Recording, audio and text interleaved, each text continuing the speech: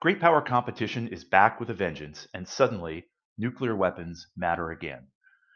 As fears grow of Russian or Chinese aggression against Western friendly neighbors like Ukraine or Taiwan, the threat of direct military confrontation between the United States and another major nuclear power seems more thinkable today than at any time since the darkest hours of the Cold War, arguably more so. But the public has not been paying much attention to the dawn of this third nuclear age, in which a new nuclear arms race is taking on an increasingly central role in the intensifying geostrategic rivalry between the United States and China and Russia. I'm David Cooper, formerly the James V. Forrestal Professor of National Security Affairs at the U.S. Naval War College, and now a non resident senior fellow at the Center for Strategic and Budgetary Assessments. I want to talk today about the great power nuclear competition that is gathering steam, why this should be cause for alarm, and what might be done to lessen the danger. These thoughts draw on my new book, Arms Control for the Third Nuclear Age, from Georgetown University Press. Great power nuclear rivalry is back, but so what? After three post Cold War decades of nuclear calm, worrying about the possibility of a nuclear war seems almost old fashioned. Don't we have more urgent worries, like climate change, or a massive cyber attack, or a new and even deadlier pandemic? Unfortunately, yes, we do. But while these and other emerging threats are all too real, we are also heading back to the future, where the ultimate threat is still the disaster of a general nuclear war that could eradicate American civilization in hours. Except this time, the United States and its allies face not one but two major nuclear rivals, who are each building up their own nuclear arsenals and increasingly making common cause against us. Also, today's nuclear technology race is unfortunately anything but old fashioned. China and Russia are both outpacing the United States in developing new nuclear delivery systems that could conceivably destabilize the nuclear balance. Maneuverable hypersonic missiles could soon decrease warning time of an attack and render existing missile defenses all but useless.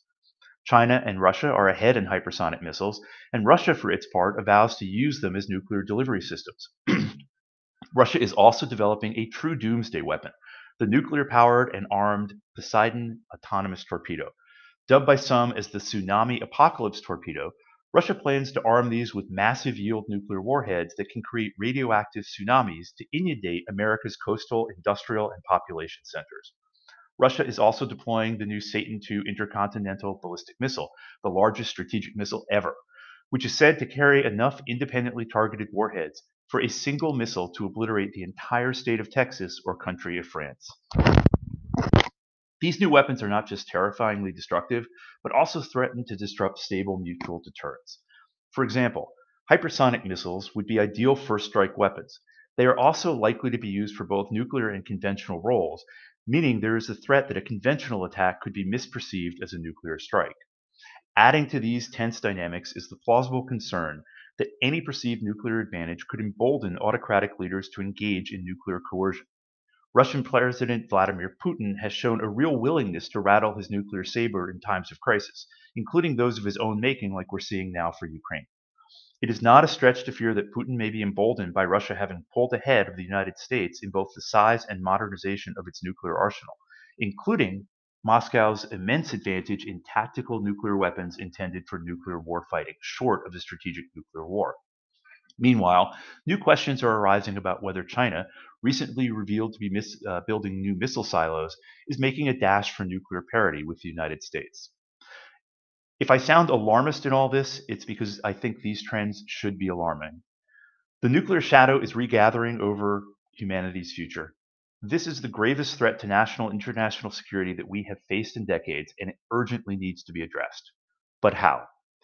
The traditional solution from hawks is to try to achieve a strategic edge, meaning to arms race to security. The traditional solution from doves is to try to negotiate disarmament to drastically reduce or eliminate nuclear weapons altogether. But neither of these approaches is likely to work under present domestic or international political circumstances. Far from arms racing to strategic dominance, the United States will be hard pressed to preserve its position as we struggle to modernize our obsolete nuclear arsenal. The hawks are right that we need to arms race, but realistically, the best we can expect from this is to hold second place, and even that outcome is by no means assured. Meanwhile, Russia, and even more so China, show no interest in pursuing serious disarmament, and there is little reason to think that this will change anytime soon.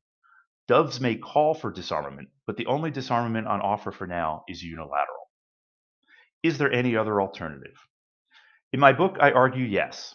Rather than trying to prevail in an uncontrolled arms race, or else relying on the hope against hope for global nuclear disarmament, the United States should return to its Cold War playbook of pursuing a competitive brand of arms control designed to stabilize mutual deterrence. This would entail arms racing enough to not fall behind Russia or China, particularly in terms of fielding new technologies, while at the same time pressing for arms control arrangements that stabilize a tripolar nuclear balance. In other words, we need to arms race at least enough to gain leverage for negotiating an arms control alternative. As I make clear in the book, this will be a long and difficult process with uncertain prospects. But with nuclear dangers gathering and the solutions being pushed by hawks on the right and doves on the left unlikely to work, this middle course may be the best chance to avoid a catastrophe beyond imagination. I hope you will read my book, Arms Control for the Third Nuclear Age, if you would like to learn